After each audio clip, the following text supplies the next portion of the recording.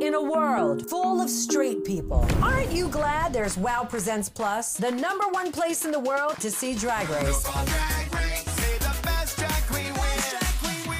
And so much more. Subscribe to WOW Presents Plus. Still only $4.99. Subscribe today as streamed on TV. Start your engines and join me in the new mobile game, RuPaul's Drag Race Superstar. May the best superstar win. Available now.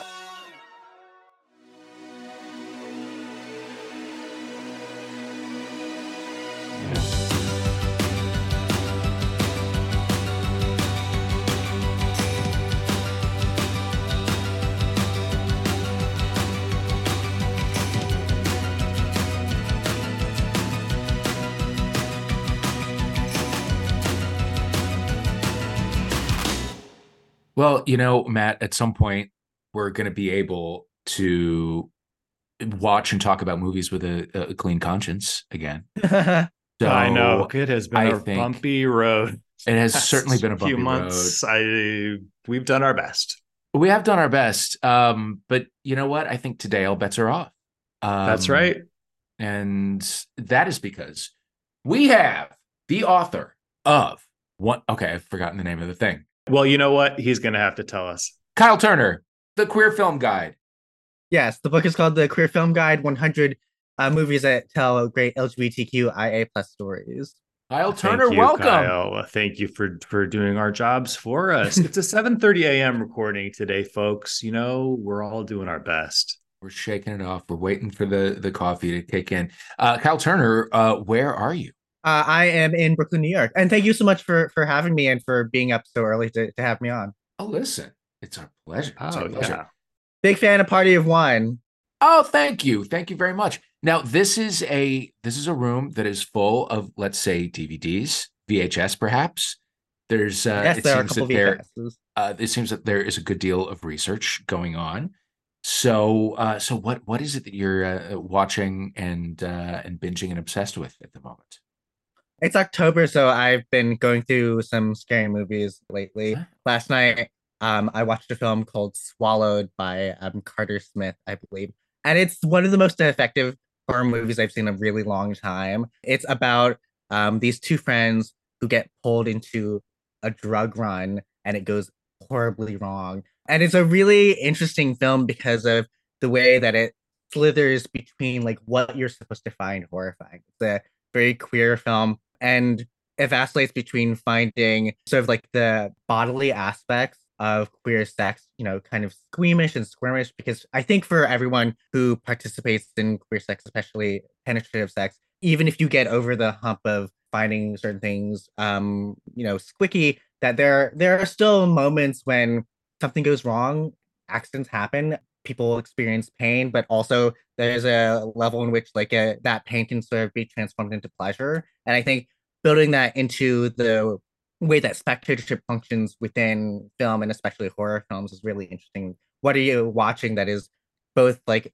really uncomfortable and scary and discomforting in some way, but also oddly pleasurable? You're watching someone, their moans of pain can sometimes also be transformed into moans of pleasure, depending on the context. It's the TLDR is that this is basically a horror movie about fisting.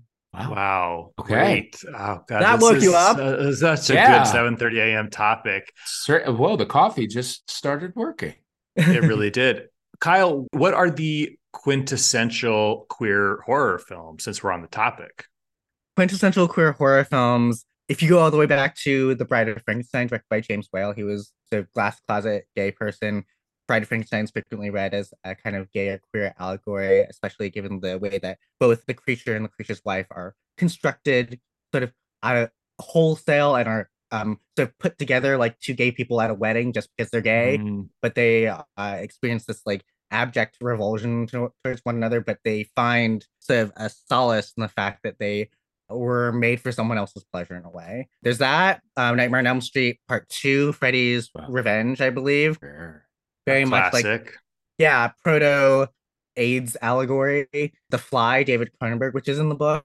Jennifer's Body and Seed of Chucky are also both in the book. I'm a big fan of Cruising, the William Friedkin film with Al Pacino, about a cop who goes undercover in New York's BDSM leather scene to investigate a series of murders. Very controversial for its time when it was released in 1980, but I've always been like really, in the last few years, I've been really interested in the way that it sort of plays with the iconography of surveillance and policing. And I think a really good companion piece to that film is a movie called Knife Plus Heart, which is a French film from 2018, I believe, by Jan Gonzalez. And it's about a porn producer in Paris in the 1970s whose cast is getting killed off one by one as she's making a new movie. Also, very much about like spectatorship and the spectacle of queer sex and death and whatnot. Interesting. I just wrote something about Can't Stop the Music. And one of my favorite things that I read about it was that it was being filmed on the streets of Greenwich Village at the exact same time as Cruising. And the citizens of the queer citizens of New York City were not happy with Cruising, and they would often disrupt takes and whatnot. But about half the time they got it wrong and showed up at the set of Can't Stop the Music. And poor Nancy Walker, all 4'9" of her, had to go out and regulate and say, like, no, this is the good gay movie, and send them home. Although it, in its way, is a horrifying film. Yes, yeah. What's also funny about that sort of production note is, as the activists were trying to disrupt the filming of Cruising, what ended up happening was in the final film, when you hear like the voice of the killer, it's ADR, it's additional dialogue recording. But it really lends to the fact that like there's this disembodied quality to the killer where you're not really sure who it is or where they're coming from, and the fact that there is a distance between like the voice that you're hearing and like the actor really adds like a very eerie quality to the film. Kyle, what have you seen this year that you loved? What have I seen this year that I really loved? I have been going to New York Film Festival and attending press screenings lately. So I really loved May December, the new Todd Haynes movie. Oh God, I can't wait. So good. Have you seen that meme of like the sicko outside the window that's like, yes, haha, yes. I have not, but yeah, the Onion editorial cartoon. Yeah, exactly. Yeah. That was me the entire time of the film. It's with Julianne Moore and Natalie Portman, and Natalie Portman is playing an actress who goes to visit the home of this woman who 20, 30 years ago was in the tabloids because she at 36 had an affair / raped a 13-year-old. Very uncomfortable subject matter, but the way that it's handled is like truly astonishing. I was especially like impressed to hear that the film was shot over the course of 23 days. It feels like so controlled and so perfected in a way that it was impressed even for Todd Haynes, who's my favorite living filmmaker. I think it's his best film since Safe, honestly. And there's Charles Melton is really great in it. He's like the heart of the movie, and I love that it's mean and that it's icky, and that it really is pushing all these pressure points of like what is acceptable as far as a kind of voyeuristic quality of watching, not only watching movies, but like being interested in true crime, being interested in like other people's lives. And it's like very much like a queer persona swap film of these two women whose identities like very slowly merge or like melt into one another as they are mimicking each other's gestures, especially since Natalie Portman is playing an actress who's studying this other woman. It's everything I've ever wanted in a movie. So really love that. There's a Argentinian film in the festival called La Practica by Martin Ratman, which I really enjoyed, and sort of like Job as yoga instructor whose life is falling apart. Enjoyed that. The Gregg Araki's Teen Apocalypse trilogy is being released into theaters, and so that's Totally Fucked Up, Doom Generation, and Nowhere. And that's been a pleasure to watch on the big screen. Did you grow up watching those on VHS? I didn't come to Gregg Araki until I was in high school, and they were available from Netflix DVD. Yeah, there you go. I don't think you should. I don't think you should watch Gregg Araki before high school. Quite frankly, I don't. I mean, I feel like high school is about the youngest you should go, right? Yeah, agreed. Yeah, you should watch them when you feel ready to watch them. In my opinion, and especially, I mean, since it's called the Teen Apocalypse trilogy, I think it's probably they're most suited to people who are like 16, 17, 18, especially since they are distillations of all that teen angst and frustration and rebelliousness. But yeah, I mean, I was watching The Exorcist when I was 12, and I saw The Dreamers, the Bertolucci film with Eva Green and Michael Pitt and Louis Garrel when I was like 13. I'm not saying that I wholly recommend that your children watch The Dreamers when they're 13, but like whenever you sort of set the line for yourself as to how you can engage with pop culture and art, if you're um hopefully in an environment that encourages you to either question the material or be challenged by it, I'm for it. I'm seeing the new Exorcist tonight, by the way, and I'm scared. I'm scared because it hopefully will be scary, but I'm also scared because the reviews haven't Oh been yeah. great. Yeah, I have not seen it yet. Not a big David Gordon Green person. I did not like most of his Halloween movies. Oh, you didn't. I'm alone in that. What did you grow up obsessed with pop culture wise? And what do you consider sort of your personal queer gateway film?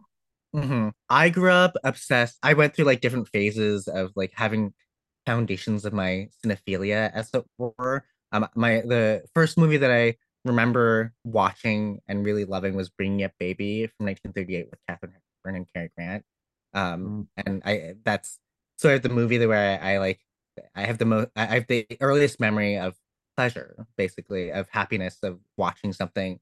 And I never looked back. And then the first movie that I saw in movie theaters was Star Wars: The Phantom Menace. And so I'm somewhat an apologist for the prequel trilogy. And then I went through like a really intense horror phase when I was 11, 12, and watched all these slasher movies and Universal monster movies. I loved Dracula and Creature from the Black Lagoon, but I also really loved the Scream movies, which it's sort of interesting to be an adult and like watch Scream be like the one of the most popular slasher franchises, so much so that it's sort of outlived the slasher movies that it was parodying and Yeah. critiquing.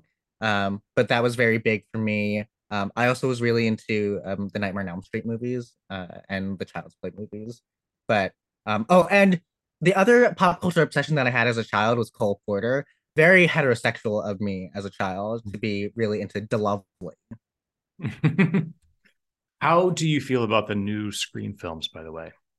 Terrible, horrible. I think they should Oh, stop making them. It's like it has less to do with like how good the actors are or whatnot, but like the very premise on which Scream exists is the idea that like there are these real people are finding themselves having to negotiate the tropes of a and cliches of a horror movie and basically navigate like a different world. And also that they have to be like constantly outsmarting the audience in their ability to communicate like what the trend that particular trend of horror movies is supposed to be reflective of or emblematic of within the culture. And like the original Scream movies are very much like what happened to the slasher movies of the 80s and how they ended up being this like the bizarre funhouse mirror of like the culture of violence that existed at the time, because it's like loosely based on a series of high profile murders that got a lot of TV coverage. But like what is I don't think they found like a good way to communicate like what the current trend of horror movies is now and why that matters. And so it's sort of like gotten into this like Ouroborosian snake eating its tail thing of like, oh, legacy sequels and like what's the requels. requels. It's just like I've never in my life heard anyone use the term requel. And while I don't disagree that like the way in which nostalgia has become like the primary form of intellectual property, I think that's like very valuable, especially when the reboots of Scream itself are evidence of that.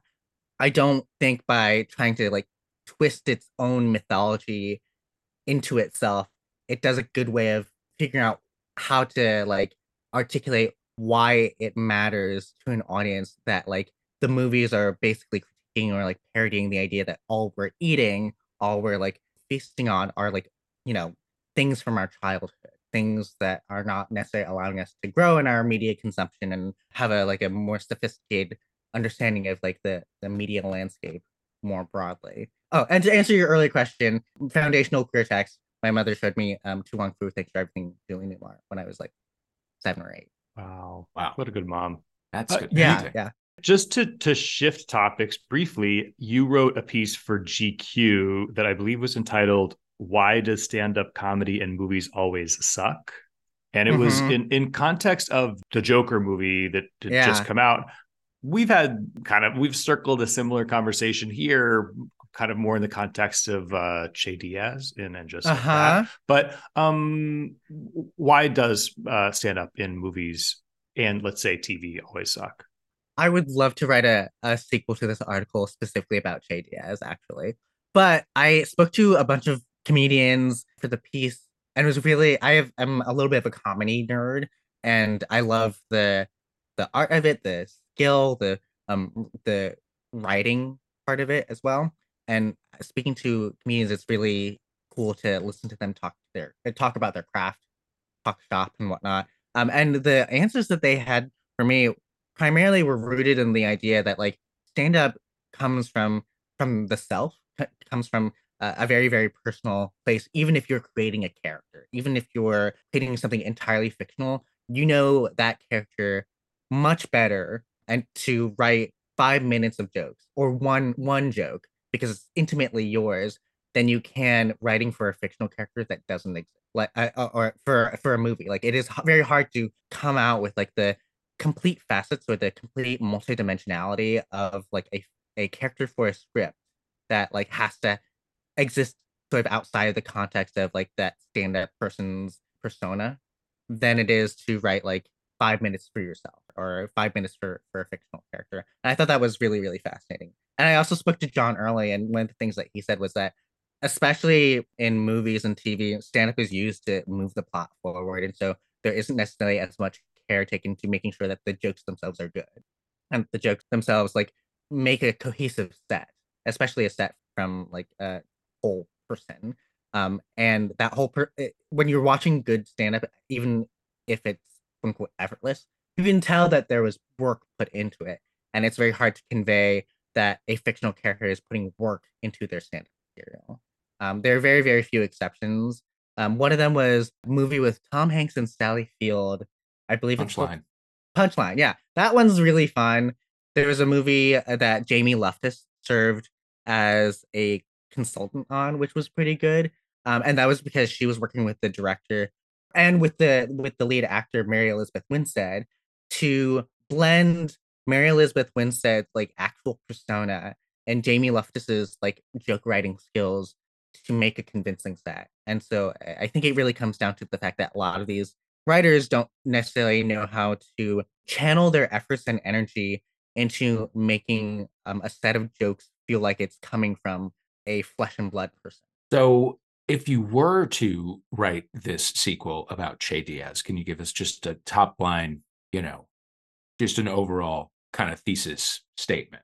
So I will fully admit, first off, I've not watched And Just Like That at all yet. I've only seen like bits and pieces of Che Diaz on the internet. But my headline would be like, what does TV want out of queer comedy? And And I do not have the answer for that at the moment, but I think a lot of the criticism about Che Diaz has not only come from the fact that like that character is not telling jokes, but that character's air quotes jokes are coming from this issue or this idea of identity and like how much of identity is supposed to form someone's stand-up material, especially if that person's like one not real and two we're entering a new I think period of how queer people in comedy especially are being received by a general public and also television executives. I did a piece for New York Magazine slash Vulture about the idea of queer hack, yeah, and the fact that it means something different to every person that I interviewed. Hack can broadly be described as like not funny, but like very easy joke. Things that are like very, very predictable. Things that are like first thought jokes and aren't necessarily surprising. I'm in therapy and that's the joke, or I'm whatever sexual position and that's the joke. And it was interesting speaking with all these different comedians as to like how they define it and then how they avoid it. And I think with regards to Che Diaz, I think what's interesting is that there aren't really jokes there. Like, and I'm not quite clear as to whether that is the point, but I'm very curious, like, why for that material to sort of generate laughs within the context of the show or within the universe of the show, why it sort of stops at like the setup. Like, what does that mean for the way in which like queer characters or queer comedy characters need to be set up in a particular like straight universe? Who are the queer comics that you are liking now? Oh, I love Dylan Adler. Dylan Adler is my biological son. He and I are very close, but I think he's one of the sharpest and most energetic comedians I've ever seen. I like after having become friends with him, I've seen him do his set like dozens of times to the point that I've like almost lip sync to it. But Mm. it's something new every time when you watch it on stage. He is an explosive star. It's so exciting to watch him on stage or even on video or on TikTok. He's just like a burst of energy, which is really exciting. I love him. I love Zach Zimmerman, George Severus, Ayo Edebiri. Who else do I love? I really enjoy Dash Turner, who's a writer. What's that Peacock show that is with it takes place in a small town and it has to do with like the bringing down of a statue or a monument of a colonist. I'm blanking on the name. Oh, I don't I know. don't know. Poor I'm only going to Peacock for Housewives content. I'm sorry. Yes. I mean, I do love a little bit of Housewives myself, but who else do I love? Jes Tom, I think is really fantastic. I think these are all. Oh, Jay Jordan is such a sharp joke writer, and he has so much fun wordplay. I like Jes Tom is sort of like they've assumed sort of a curmudgeonly elder queer persona, which I really love. I think we really are in a new vanguard of queer comedy, which is really exciting. Yeah. And you haven't had the chance, I definitely recommend Jesse David Fox's book, comedy book, How Comedy Conquered Culture and the Magic That Makes It Work. Say that 5 times fast. It's a really, really interesting examination of comedy the last 30, 40 years. And there's a whole section about like queer comics emerging, especially from like New York, LA scenes and becoming popular. Julio Torres and Joel Kim Booster are also big faves of mine. What queer comics don't you like? I'm just kidding. They've all been on the show. I could go there. We all could. I don't think we mentioned, unless I blacked out, Dave, the Andrew Scott film that you got to see early. Oh, All the Strangers? All the Strangers. I'm curious, what did you think of it? I cried myself sore. I loved it. Loved it. I'm getting the sense you did not. No. I'm a big Andrew High fan. I've been huge fan of his since Weekend, and I think he's one of the best working directors about class today. I think all of his films very slyly indicate like what it means for gay men, especially to sort of have this like class mobility, sometimes upward, sometimes downward. His first feature film is a hybrid documentary fiction film called Greek Pete, which is about a sex worker who's gradually becoming more and more famous and trying to negotiate those waters. Weekend is wonderful. 45 Years is amazing with Charlotte Rampling. There's a really great needle drop in that film. All the Strangers, I think, is really interesting. I'm not sure if I love it. I think it is very good. And as a person of like dead dad experience, it was like definitely hitting some points. And I'm very compelled by the idea of a director trying to grapple with this idea of like a sort of post-liberal or post-marriage equality loneliness of like gay sadness that still exists after ostensibly like a lot of, if not all of some basic rights have been granted, that like we have sort of assimilated enough into society to like sort of live a basic happy life, but then there's something still missing, something still very, very sad, something still empty. And to have someone try to articulate that cinematically and aesthetically is really interesting. And I've also like never seen a K-hole on film. Which is cool. There are certain things that I don't know if completely work. I wish we got a little bit more of the Paul Mescal character, but I think it's very good. I think it's really beautifully shot. Lots of dissolves in this film, which is kind of unusual for him, for Andrew Haim, but I really enjoyed it. I cried several times. And I think it's a really interesting enterprise as far as like the way also like where people deal with memory. Before we let you go, I mean, since you mentioned it, I have to ask your overall feelings on the current Housewives universe. I'm a little behind on my Housewives. I only recently started the New York reboot, which I'm enjoying so far. I love Uba. She's a delight. She's great. I know that people don't like Sai, but because Sai always talks about being hungry, I'm really into that because I'm always hungry. Most of my favorite housewives are the ones who usually get fired because they're boring. But I really just like I love having kind of a silly audience surrogate or someone who's like sort of grumpy but is like slightly not detached from the group, but like has enough of a vantage point to know how ridiculous everything is. And also, what I love about the new New York is that I do feel that with like Beverly Hills and Salt Lake City, it was like getting a little bit too into the true crime genre. And what I like about the Housewives series is that they are like really genre fluid. Like at any moment, a good Housewives show or a good Housewives like season could be like comedy and melodrama and horror and noir and slapstick, and it like really has a versatility about like where it's getting its emotional beats and how it's trying to get the audience to respond to these situations and these characters. But when you like isolate it into being one genre, it becomes a little bit staged for my taste. And what I like about New York is that it's gone back to the idea of, like these trivial little arguments and these like minor in like social infractions get blown up because like all the little thoughts that you're having in your head about your friends or about your acquaintances then get aired out in public and so are made these like molehills are made into mountains, but like fabulous mountains and fabulous molehills. So I am enjoying New York. Has anyone seen with Milf Manor? No. Milf Manor is deranged, and I do think like I do like reality TV. I'm not an alarmist about it usually, but I think MILF Manor might be a sign of the downfall of society. It is all these older women who are put in a house to date younger men. The younger men are all of the women's sons, and so they are dating each other. Pretty good twist. Yeah, it's really uncomfortable, and I felt like every time I watched an episode, I watched with a friend, and we would like get high and eat fast food. I felt like I was having multiple brain aneurysms per episode. Okay. Interesting. And whether that is an appealing like venture for any of you, who am I to judge? I mean, it's these are difficult times, and we do what we can. Now, and this is something that I really have not talked to you, Matt, about in any real depth, but I might have found my gateway Housewives franchise, which is Salt Lake City.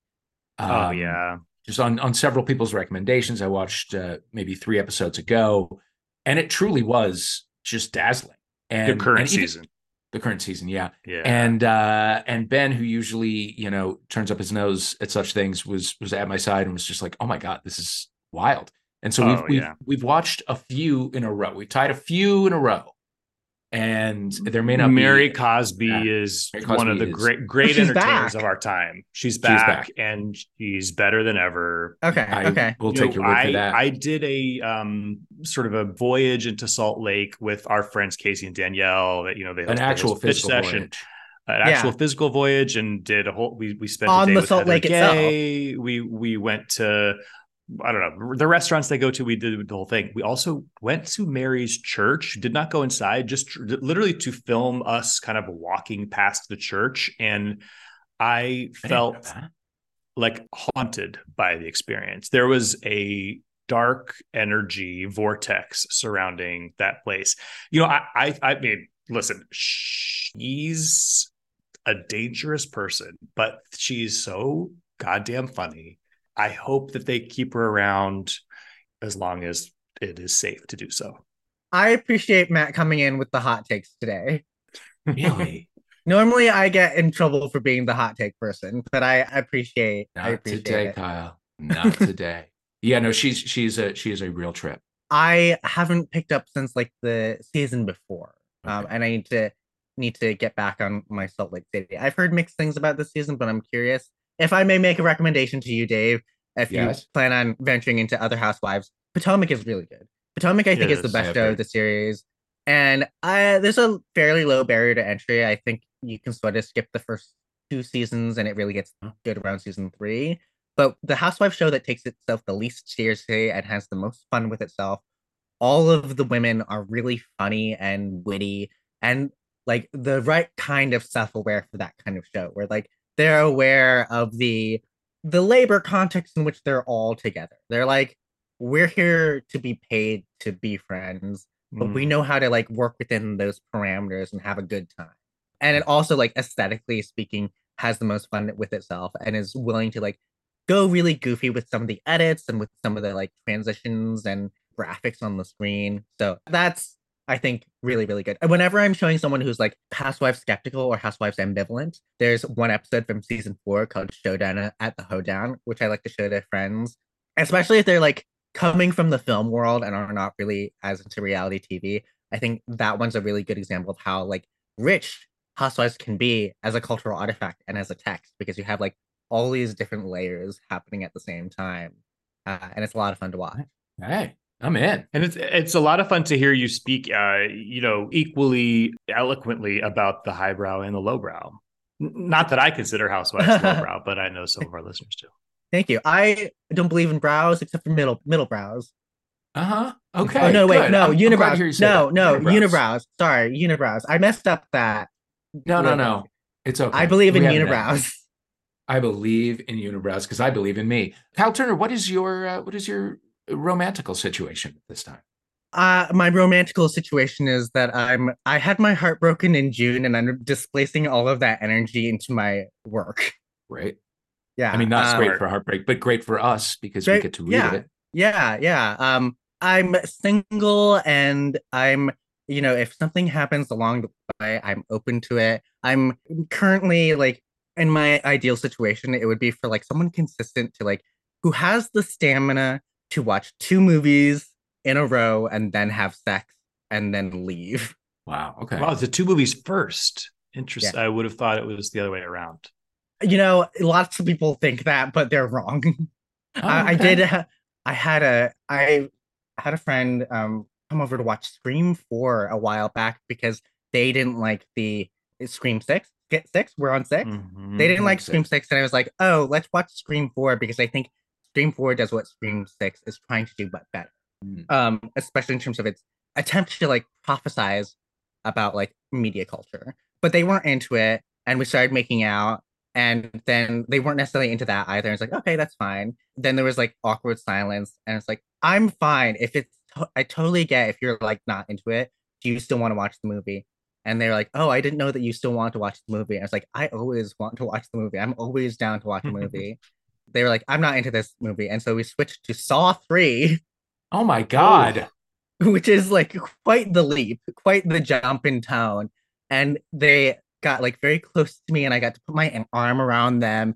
And after Saw 3, we didn't make out, but we did watch Looney Tunes and then we made out. We needed a palate cleanser. Sure. Yeah. Honestly, when you said Saw 3, that itself was a jump scare. It truly. That's the one area of horror I just can't go into. Yeah, I can't either. Understandably so. I never thought I'd be the kind of person who would be able to watch 3 and giggle through the whole thing. But I think it was definitely like the mix of having a friend that I was attracted to who was not privy to like what was going to happen in the movie and who wasn't super familiar, and me knowing everything that was coming because I've seen Saw 3 like 4 or 5 times, and which I recognize might speak ill of me or like give a really good picture of the mental illness that we're dealing with this morning. But it was a lot of fun, and it was a good makeout session. What is it about that? Maybe it's only that movie in the franchise, but the Saw movies that speaks to you? Oh, I do think that for the record, I don't return to the Saw movies super frequently compared to like even Scream or like Halloween or something. But I am fascinated with like Saw as a product of like a post 9/11 culture. Like the Saw movies and all the torture porn stuff that was coming out in the like early mid 2000s were coming or were being released like after the Abu Ghraib expose, and pictures were being shown all over the news media. And so audiences, regardless if they were watching these movies specifically, had already been exposed to pictures of extreme and graphic violence, it opened up a whole new world of like how we think about violence in the media, because these were like unconscionable, irredeemable act that people then had to be like exposed to. We had like a much more intimate understanding of like what happens to the flesh, what happens to the body when people violate it.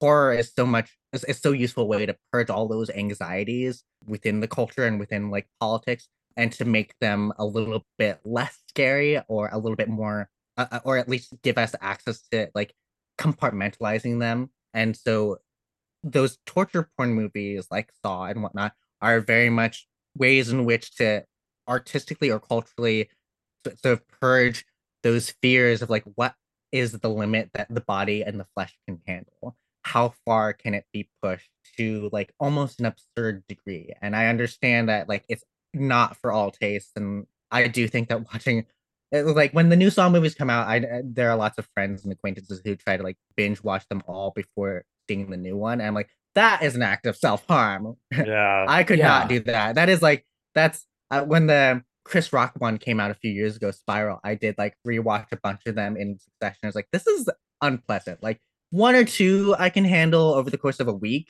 but like having to watch multiple of them in a very short span of time. And I was doing it for work because I was writing about it. But like this is not fun anymore. It's like just really, really brutal and unpleasant. But I do think that there is a place for like pop culture that can be unpleasant as a way to like better understand and negotiate those feelings about like really horrific things. Okay. I Brilliantly feel, contextualized. yeah, I honestly feel, I feel better about the world after having spoken to you. It's, you Even have the Saw elevated our movies. discussion, even the Saw movies, which, my only real interaction with them is the posters. And the thing Mhm. that kills me is that it's like, so I'm assuming that it's this, devious, criminal mastermind, and each new trick is, more horrifying than the last. But like, but also his shit is filthy. Yeah, Like there's yeah. the thing with like the people are getting their eyeballs sucked Mhm. out through tubes, and it's like, also he doesn't clean his stuff. Like Yeah, that's yeah. It's that to me. all It's like, just clean your shit. Clean it's your shit. Yeah. dirty and grimy, and also Jigsaw's a fascist. Like also what's interesting about these movies to me is that like the moral code of the villain is like, if you don't value your life the way that I think you should value your life, you do not deserve to live, which is fascism. Totally fascism. A certain uniformity of moral code. Absolutely. Also, what's sort of compelling about like the fact that they keep making them is that like since the movies are so rooted in a post 9/11 context, it's sort of like weird to watch them like try to reinvigorate them when like the trend in horror movies and in horror more generally has changed pretty dramatically since 9/11. Like you have the ghost movies and stuff that were like It Follows and The Conjuring that were coming out sort of like during the Obama years, and then during the Trump administration, you have like elevated horror, which is like almost trying to make like traditional and classic horror cliches quote unquote great again by like putting this like aesthetic polish on The Witch or Midsommar or Hereditary. These are like really classic, basically ghost stories or possession stories that are now given like the A24 polish. But and now with like the new one coming out, it's just like it's interesting to see how it tries to situate itself within like this broader landscape of horror movies. And now we're getting to a period where like everyone's doing the like trauma as horror metaphor thing, which is like not Yeah. original or interesting. Hopefully, what's exciting about horror as an artistic or creative exercise is that more than one thing can be a metaphor. More than one thing can Yes. be able to access the things that we're scared of or hurt by, et cetera, et cetera. And the fact that like we keep returning to this one route is like a little bit boring. But that Saw is a counterpoint to that is kind of interesting, because there's like that the idea of like trauma being the big bad ghost does not fit within this universe. What fits within this universe is like a crazy or like deeply mentally ill person who thinks that they know better than you how to live your life. And that's terrifying. So well said. If I hear, one more time that what it's really about is grief, I don't what's not about grief anymore, you know, and I got plenty of it, you know. I get that is something to connect to, but there are other themes. You're right. Yeah, absolutely. Well, goodness. Kyle Turner, the book is The Queer Film Guide. This conversation is just a little taste of the brilliance that you will get in that book. Thank you so much for being here. Thank you so much for having me. This was so much fun. Please come back. Yeah, I would love to. What are you putting on tonight? What's the movie for tonight? Oh, I'm actually seeing Merrily We Roll Along tonight. Oh, that's about grief. It is about grief. It is about grief and aging, and the way that your dreams die. But it's been a dream to be here. So I'm very, very thrilled to be here. Thank you so much for having me. This was a lot of fun. Thank you, Kyle. Homophilia is a World of Wonder podcast, produced and engineered by Renee Colbert. Our theme song is by Ben Wise. We want to thank Michael Pressman and everybody at World of Wonder. Please follow us on Twitter, on Instagram, at HomophiliaPod. And if you would, give us a 5-star review on Apple Podcasts. We sure would appreciate it.